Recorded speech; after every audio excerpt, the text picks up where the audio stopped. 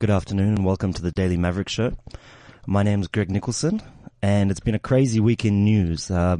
Seems like at some points this year it feels like the year's never going to end, but it is coming to an end and we've only got about 30 days, I think it is, until the ANC's National Elective Conference. We're going to be talking about some of the issues in ANC in the run-up to the conference, and I'll have two guests joining me in studio today.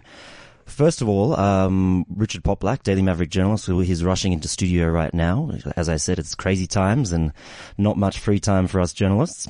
But in studio already, I've got Professor Raymond Suttner. He's a scholar and political analyst. He was a political prisoner for his activities in the ANC-led liberation struggle. Currently, he's a part-time professor attached to Rhodes University and an emeritus professor at UNISA. You can also see some of the articles, some great analysis that he does. You can catch it either on the Daily Maverick website or his own website. I think it's RaymondSuttner.com, is it? Yes. As well as the Polity.co. Comes from Polity originally. Those websites. Welcome, Raymond. Thank you very much for having me.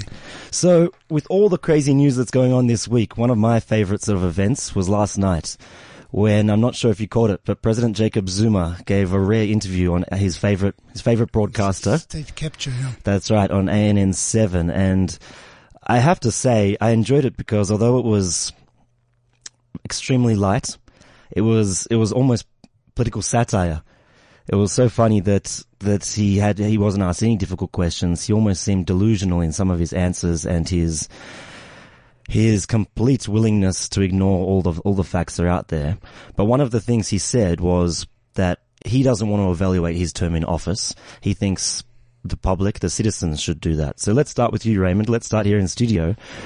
Yeah. Looking back at his term as ANC leader and leader of the Republic, in a few sentences, what's your view on President Zuma's performance?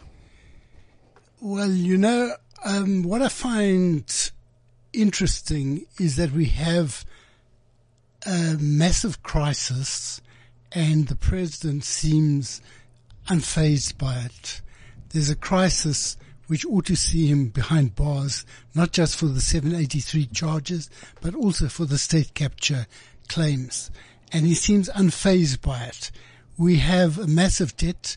We have a crisis of momentous proportions, but the people who are evaluating Jacob Zuma, which you asked me to do, don't have the capacity to remove him. I'm not talking about us as analysts, but I'm also talking about there is not yet a force capable of removing Zuma, because even if the ANC conference in December elects someone who he doesn't want, he will remain president of the country. So my evaluation, I don't really want to be focusing on the personality of Jacob Zuma, but what I do believe is that we are in a stalemate in South Africa where there is a crisis of governance, where there's a massive debt, there's a malfunctioning of just about every institution of state, but there is not yet a power capable of removing of resolving these questions. I don't think that the power will come from within the ANC, although the ANC may be a component of such a resolution. I don't think it's going to come from a DA-led coalition alone. I think that we have to look towards more long-term building of forces from inside and outside of Parliament.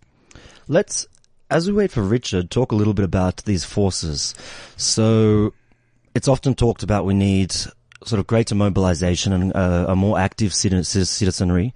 We need organization building. We need more consensus building and a more long-term vision for general South Africans from different political parties from within the alliance and the movement.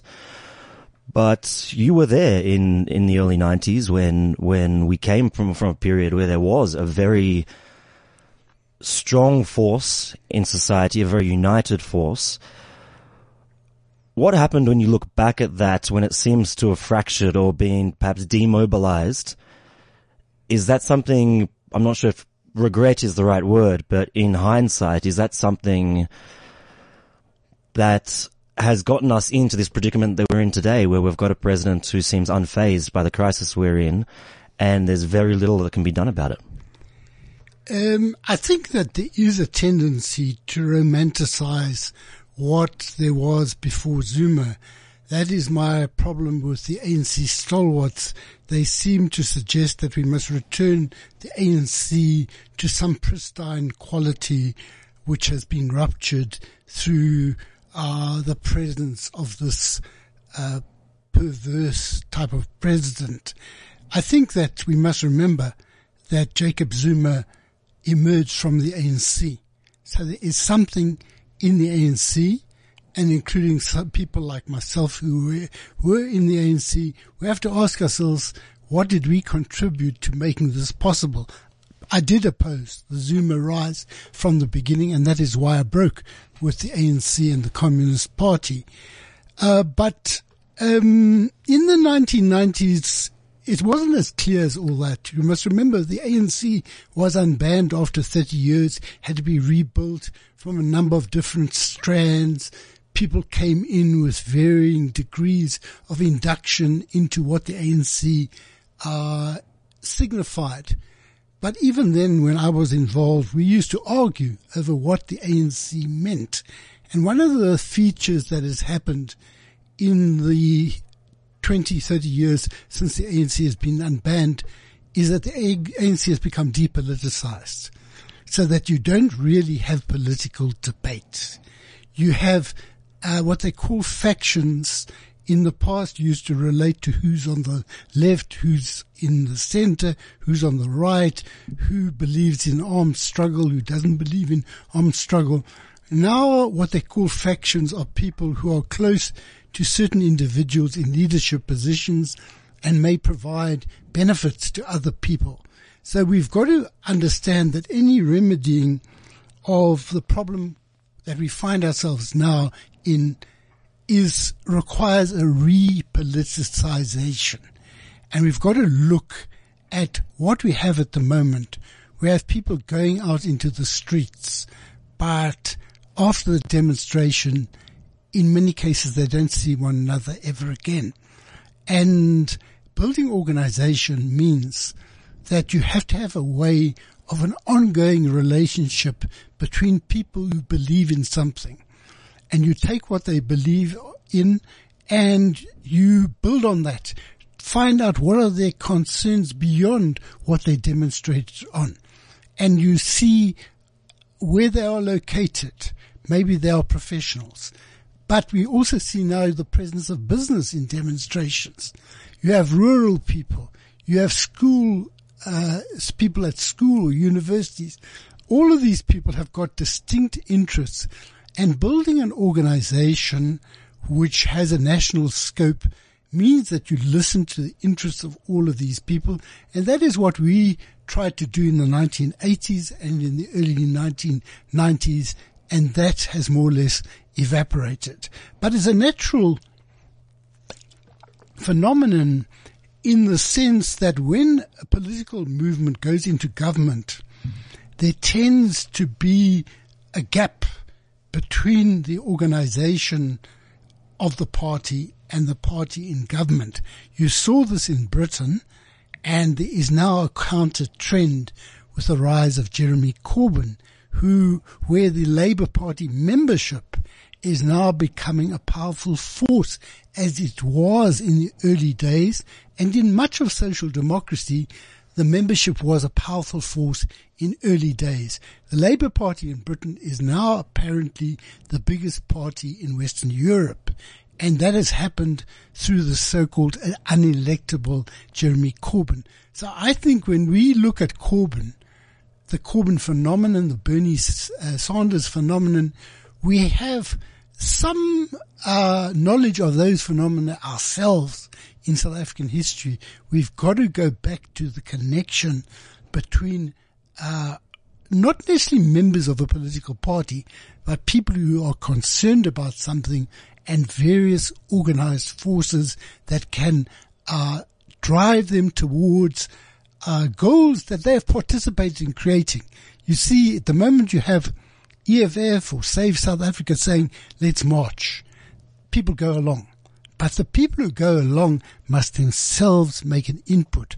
That was what happened in the 1950s in the ANC when they created the Freedom Charter.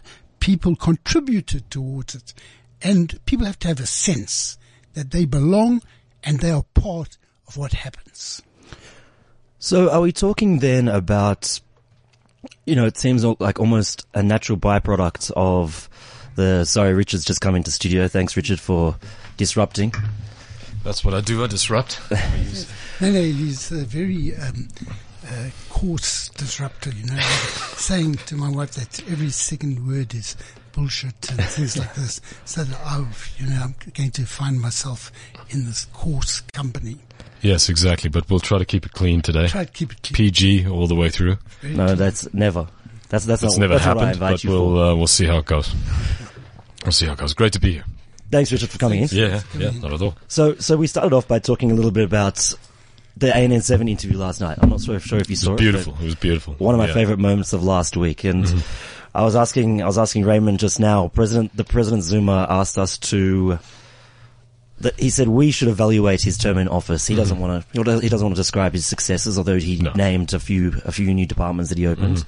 So in a few sentences, I'll give you the opportunity as well, Richard. As a citizen, let's start here. What do you think? What do you think of the president's performance? Well, I don't think it was a particularly coherent performance. It didn't, it didn't put him in a. I mean, what would have been nice if he'd sort of come prepared and perhaps made an attempt to sum up his legacy, such as it is. I mean, I suppose that you can make a case for anything. I suppose Jacob Zuma could make a case for the past 8 years. Not a particularly good one, but hey. It just seemed, it was actually maybe the quintessential ANN7 moment. It's exactly what the station has been created for. Complete incoherence and an utterly nonsensical, embarrassing interview given by the president. But isn't it a sense of his power and our powerlessness that he doesn't actually find it necessary to give a coherent explanation for what he's doing? And I was saying to Greg before you came here that the crisis of the moment is that we have everything falling apart, state institutions not functioning, huge debt, etc. And Zuma's completely unapologetic and indifferent to most of these things.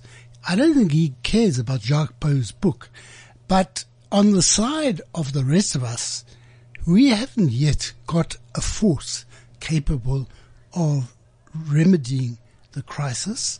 In December, if Cyril Ramaphosa gets elected, which some people see as a messianic deliverance, Zuma will remain president of the country. And if they visualize a repeat of Thabo Mbeki's recall, they forget that Zuma is not a gentleman who will simply succumb to the demand of his organization. He may well just dismiss Ramaphosa as deputy president. And I think this is the problem that we have at the moment, is that on the one hand, Zuma ought to have a sense of loss of power. He doesn't. No. And we don't have a sense of power. Right. I mean, we could be a lot less glib about the ANN7 interview. You're probably right. There was lots to think about there. Looking at it a little more seriously. First is this sort of bizarre, perhaps, catastrophic hubris that comes with so long in office. Zuma's held power within the ANC for over 30 years. Clearly this has had an inhibiting factor on how he thinks, and how he views the world. And in that respect, last night could be viewed as tragic, I suppose. The other very telling, element of this thing was the victimization that he sort of took on. It's not South Africans who are the victims of Jacob Zuma's reign, but Jacob Zuma, who is the victim of circumstance, which of course is always a little terrifying to see. Because you understand that he's not coming to terms with any of this, and we are going to have to come to terms with it by ourselves. I have stated as clearly and as unequivocally as I could on the platforms on which I write, on which I speak in the past little while, that Jacob Zuma is not going to go quietly.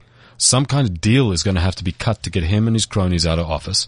One of the things that we promulgated in in Daily Maverick to great controversy was this notion of amnesty.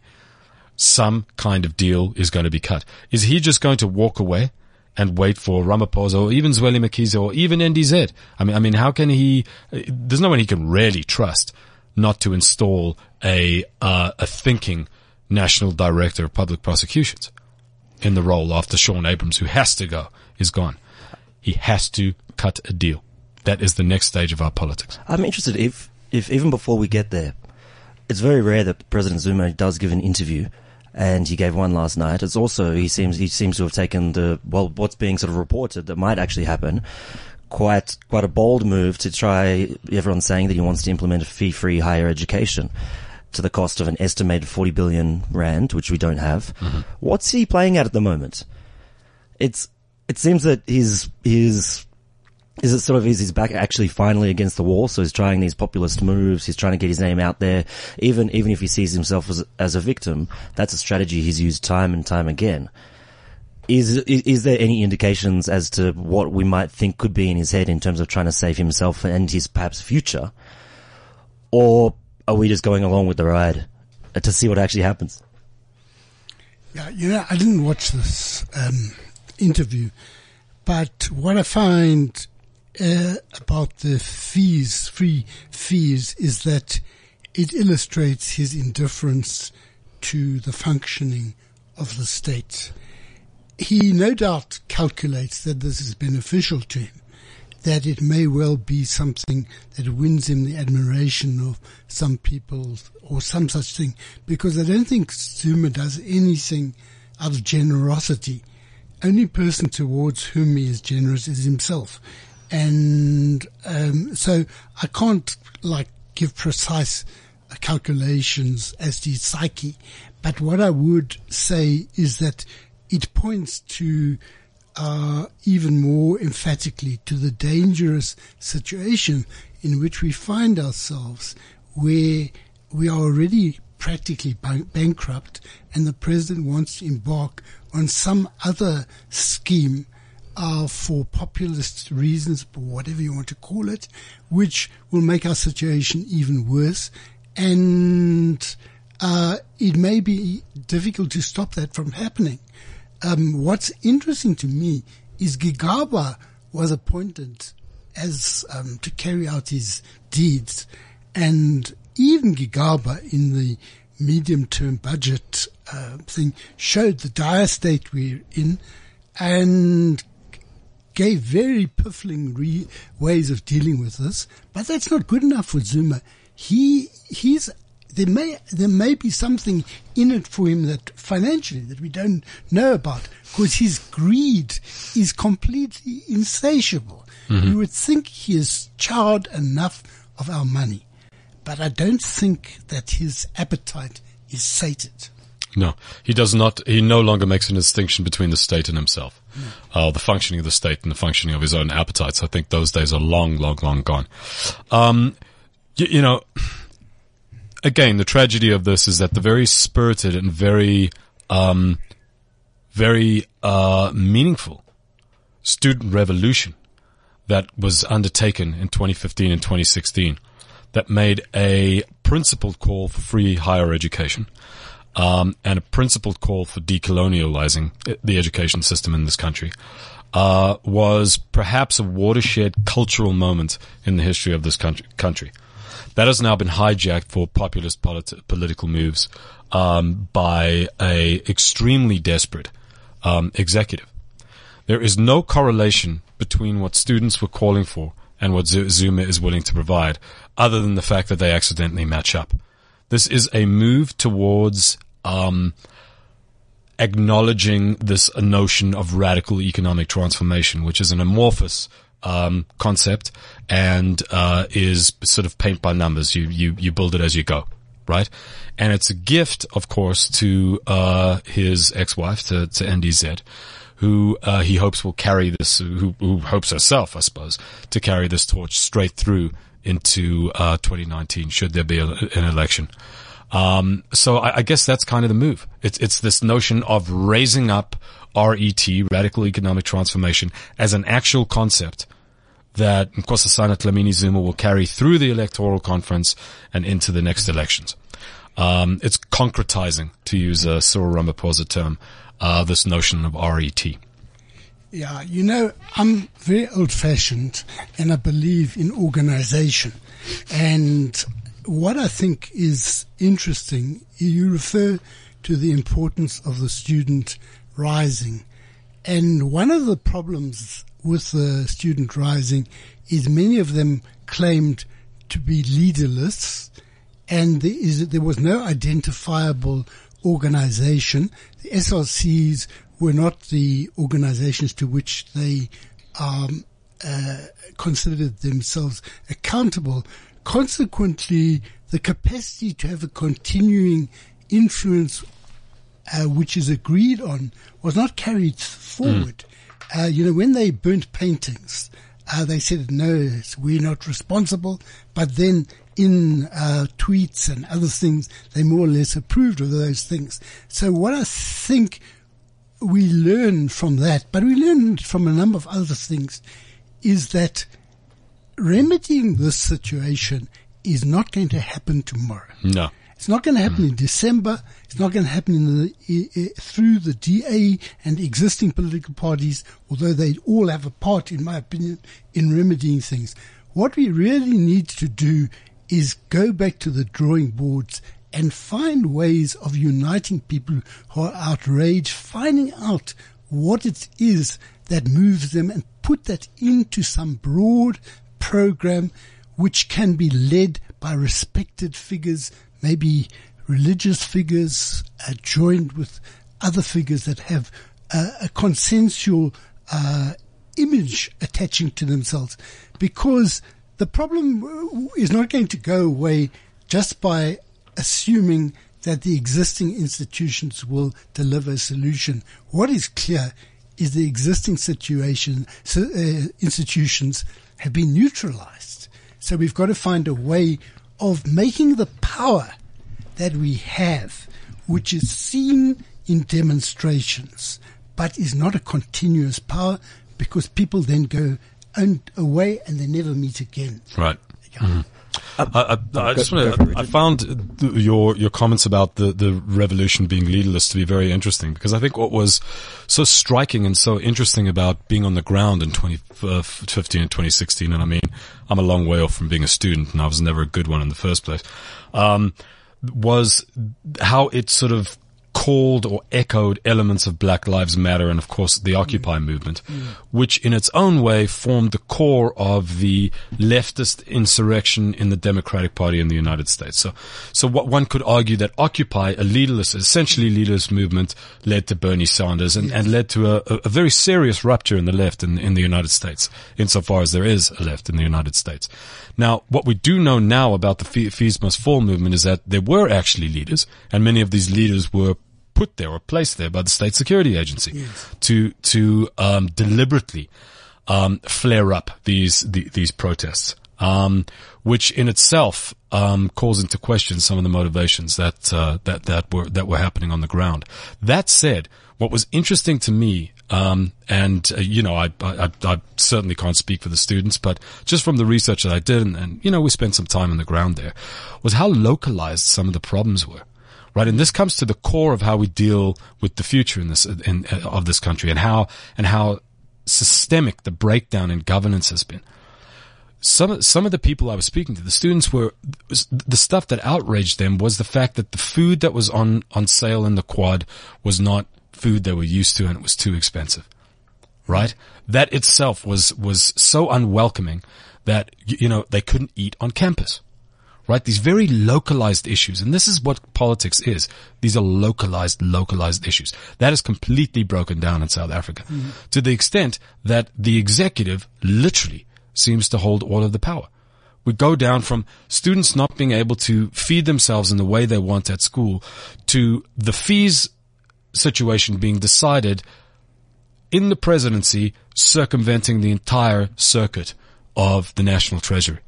Now that is a complete governance breakdown, and it's terrifying. Yeah, I think that some of the points that you are referring to need to be built on. We have to ask ourselves, why is it that Fees Must Fall could feed into the Sandinistas in America, and why it's not enough that there are some agents. There are other reasons. On the one hand, the Democratic Party in America was discredited in many people's eyes. But the ANC's being discredited is a relatively recent phenomenon, and you didn't have any intergenerational dialogue which could mediate the outrage that the students had, the anger that the students had. Because in the 1980s, if they started burning paintings, parents would have been there to intervene. Now, the presence of the parents was not visible. On the other point that you're making about food, what is very, very important, the power that the Freedom Charter used to have was that it spoke about major questions like the people shall govern, and it spoke about cattle and no more cattle dipping, things like this, so that every person could see their own little problems, and they were taught to connect that to the bigger problems. And what we need to do as writers, and what organizations need to do, which I hope will arise, is find ways of listening. A vision is not the product in politics of a brilliant person alone. It is the product of a person who listens and incorporates in the political vision what those people have said and a direction for remedying it. So when they saw the Freedom Charter, ordinary people used to say they could see themselves in it. And that's there's no longer that nexus. Is there any ability within the ANC as an organization to listen anymore? Because it seems that President Zuma's chosen successor, Nkosazana Dlamini Zuma, is by implication linked to many of these state capture claims, not just the broad state capture claims, but many that run down to a provincial, to a local government level. Yet it seems to have no effect on what branches and what politicians are actually saying at all. Yeah, I mean, I would agree with that. I mean, I don't think there's any capacity to do the kind of groundwork that the ANC was famous for in back in the day. I think that's gone. I think it's gone to extent from all of our politics. I mean, what I find so interesting is that even the economic freedom fighters, their work at building structures on the ground, they see it as educative work rather than listening to what people want. They are trying to jam down the throats of people on the ground this bizarre local election manifesto that they've had, building abattoirs in every single municipality, a bit of this, a bit of that. The ward councillor is a CEO. His phone must be on. I'm not sure we're capable of generating a politics of listening anymore, and that has catastrophic consequences.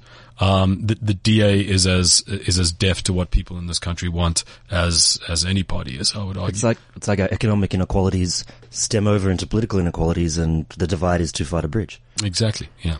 You see, I think that the ANC is a very different thing in different parts of the country.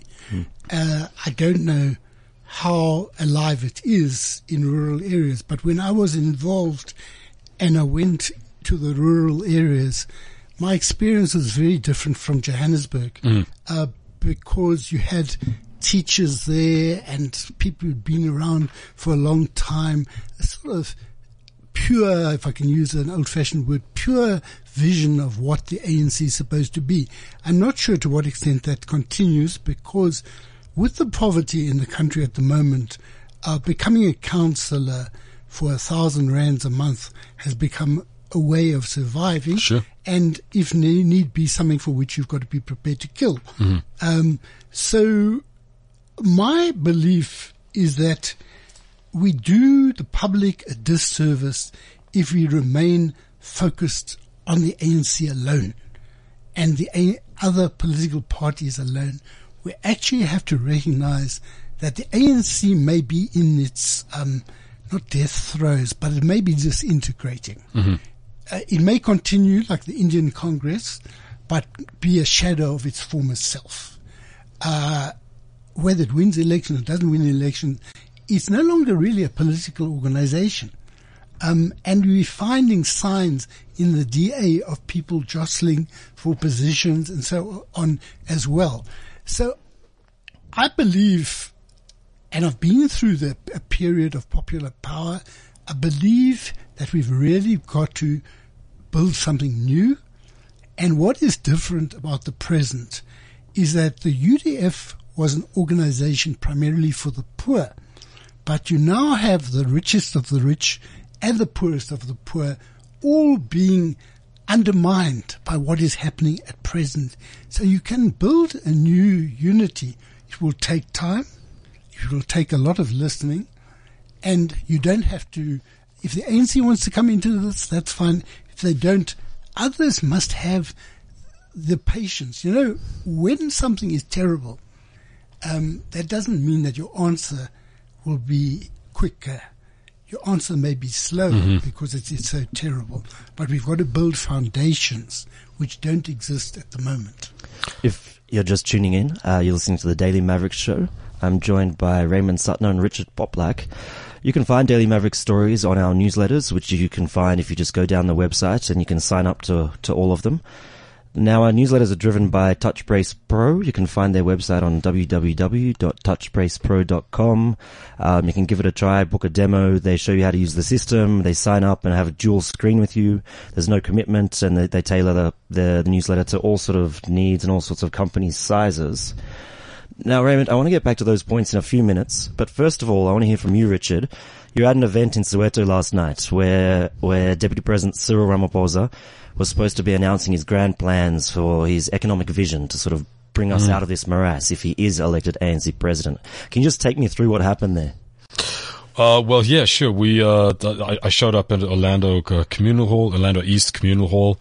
I walk in, and walking in behind me, after a bulletproof Land Cruiser has parked, is Stephen Kossoff from Investec. Some of your good friends, Raymond. I believe these are your buddies. Yes. Colin Coleman from Goldman Sachs. I know Coleman from when he was not Coleman. Okay. Johan Berger, Mark Lamberti. I mean, these are the wealthiest men in the country. Maria Ramos did not grace us with her presence, so there was no female contingent whatsoever. But these are billions and billions of rands worth of cash walking in right behind their Manchurian candidate, Mr. Cyril Ramaphosa. And he proceeded to give a speech in the context of a event that was terribly organized. The sound was wretched. It was just the sense of the organization dying in front of your eyes was palpable in this hall. There was a faction in the back of the hall that just wasn't interested in listening. They weren't disruptive outside of the fact that they were talkative and bored, and rightly so. And Ramaphosa went on and mentioned every single aspect of South African life that is troublesome, and suggested all of these could be fixed with a 10-point plan. Doesn't Zuma already have a 10-point plan? Yes, and Malusi upped the 9-point plan to a 14-point plan. So if we average the plans out, I think we're at about an 11.33 point plan. So yeah, this was just another, and it's exactly what you'd expect from Cyril, sort of social democracy with a light centrist twist. Nothing particularly revelatory. He's pitching himself as this. I suppose the reason that all these big hitters were there last night was Cyril is pitching himself as the negotiator's negotiator. The man who negotiated the Constitution will now come in and negotiate a new sort of economic codessa that will link the richest of the rich, to your point, to the poorest of the poor, and we will walk hand in hand into a economic Shangri-La in the very near future.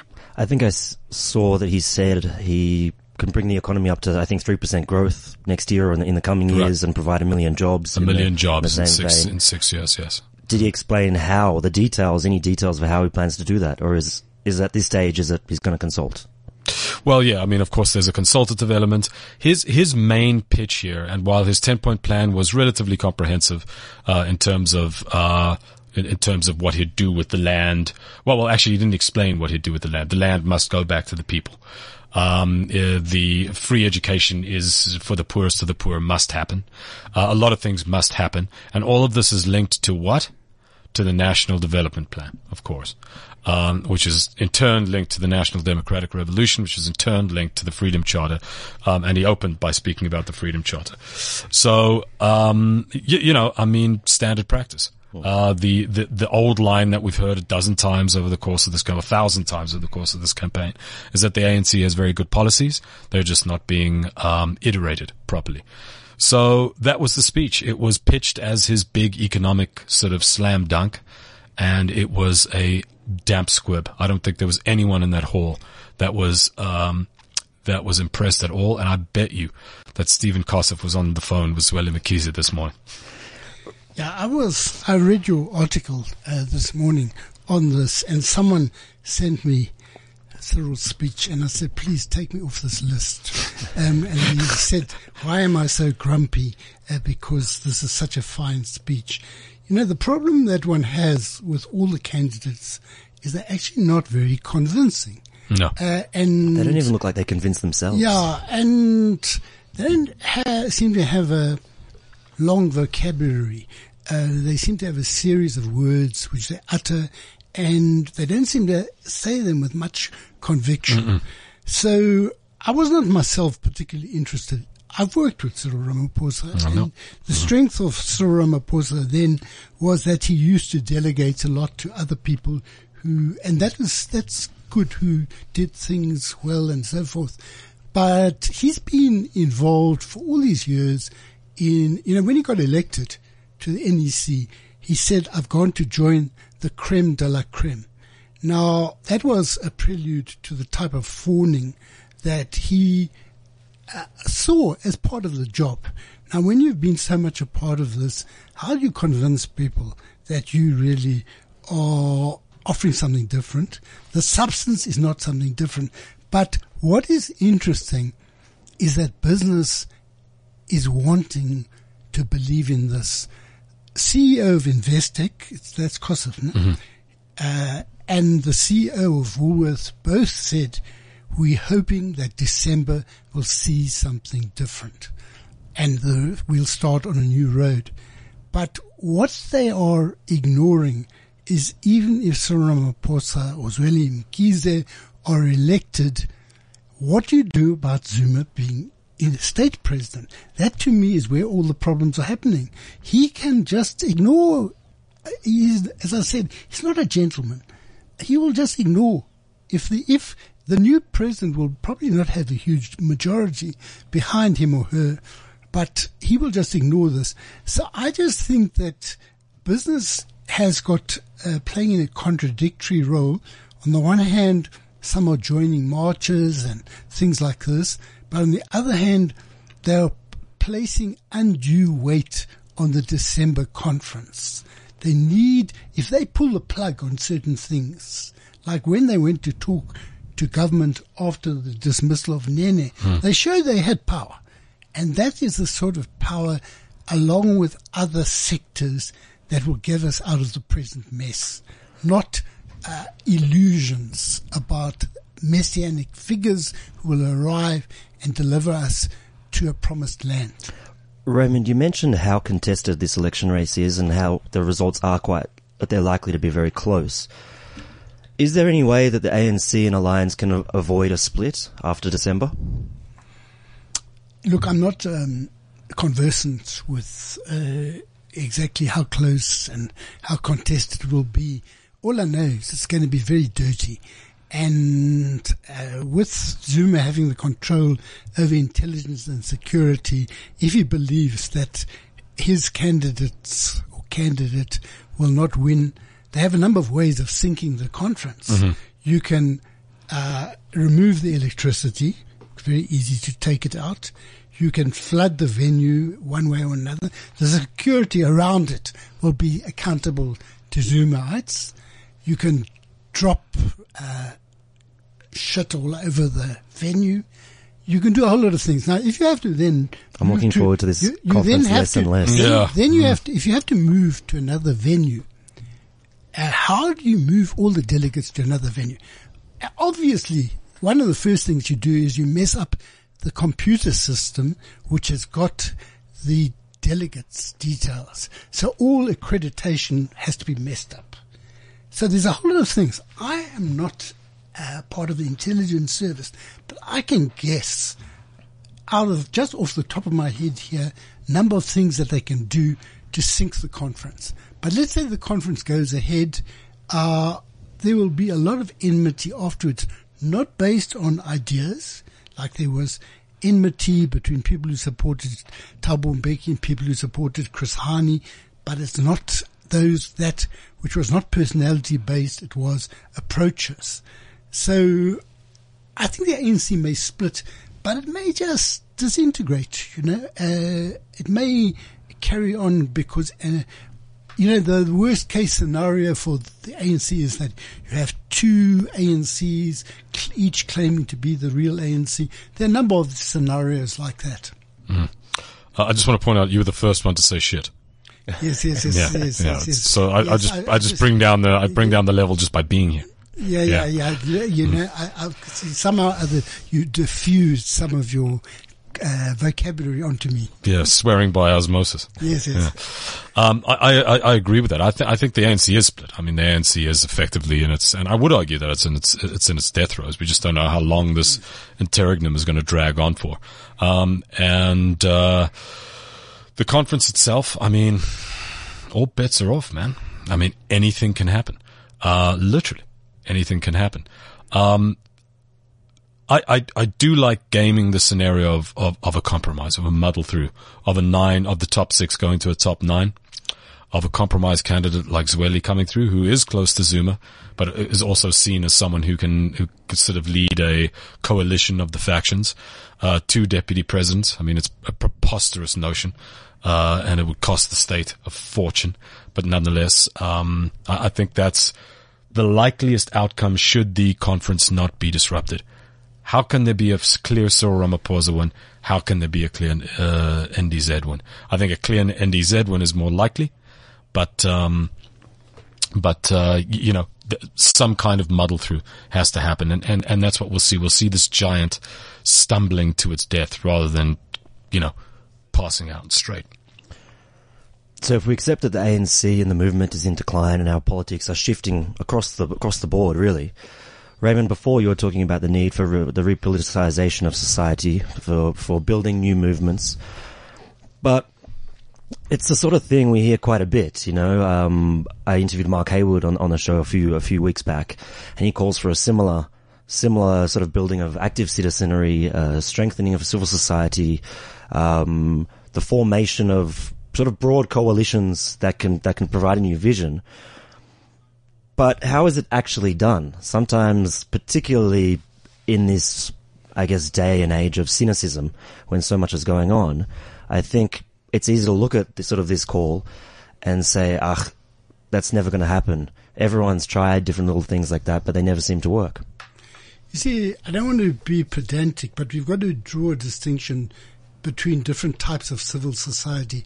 An NGO, like Section 27, doesn't have a membership. A social movement. So many people get that wrong. Yeah. Right. Social movements need to be funded by NGOs so that if they are a rural movement, they can have meetings. They can transport members. They can accommodate members. They can have food for them. It's very, very practical things like this. What is happening with civil society is very, very good things are being done on behalf of the poor. Now, what we need is the poor themselves acting as with Abaklali in KZN and Western Cape to some extent, or equal education. Organizations like this need to be funded by NGOs and the big funding agencies. We've got to be asking them, are you giving money purely to NGOs and institutes that do litigation on behalf of people? Very, very good work. But when a case is won on behalf of a community, the community does not feel its power. Mm.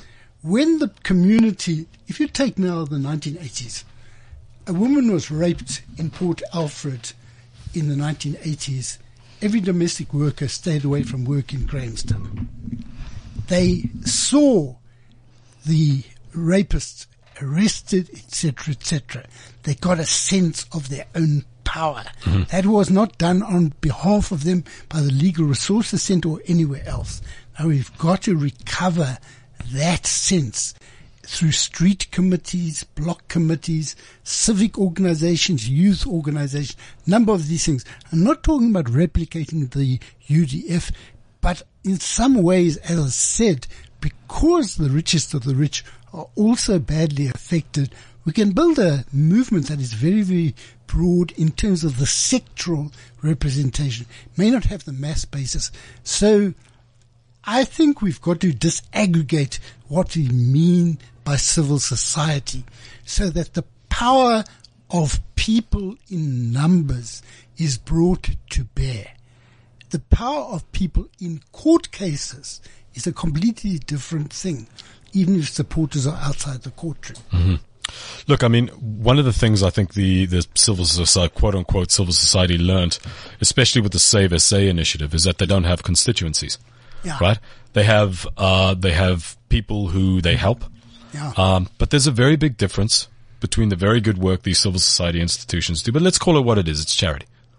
It's charity for the most part. Charity and politics are two very distinct things. I firmly believe our politics are broken. And the only way to fix politics is to devolve governance down to the community level. Right? To break up these top-down governance structures to a small, I mean, you can't devolve national treasury. Trickle down democracy. Right? Trickle up democracy. Trickle up. Yes, exactly right. So that's what we need to start looking at. The model, and the meltdown is global. We are not by no means the only democracy going through this phenomenon right now. The fact that people feel totally disassociated from the governance structures. They don't understand how anything gets done. None of us understand how our cities work. These organisms that we live in every day, we've lost the understanding of how our sewage systems work. Right? Everything's outsourced to a specialist. And everything's outsourced. We're no longer players. We're no longer citizens. We're customers. We're UPC numbers. Right? We basically don't exist. That has to change. It's a fundamental reinvention or reimagination of our politics. And nothing is going to change until that happens, I believe. All of this populism that you see, all of this Trumpism that you see, all of this Erdoganism that you see, Duterte, all of it is a result from people feeling completely alienated from the governance processes that are around them. Richard Poplak, Raymond Sutner, thank you so much. That's all we have time for today. Unfortunately, we have to leave it there. Hopefully we'll see you both in here soon. Thanks a lot. Thank you for listening to the Daily Maverick podcast. Please share it far and wide and tune in next week. The Daily Maverick Show on CliffCentral.com.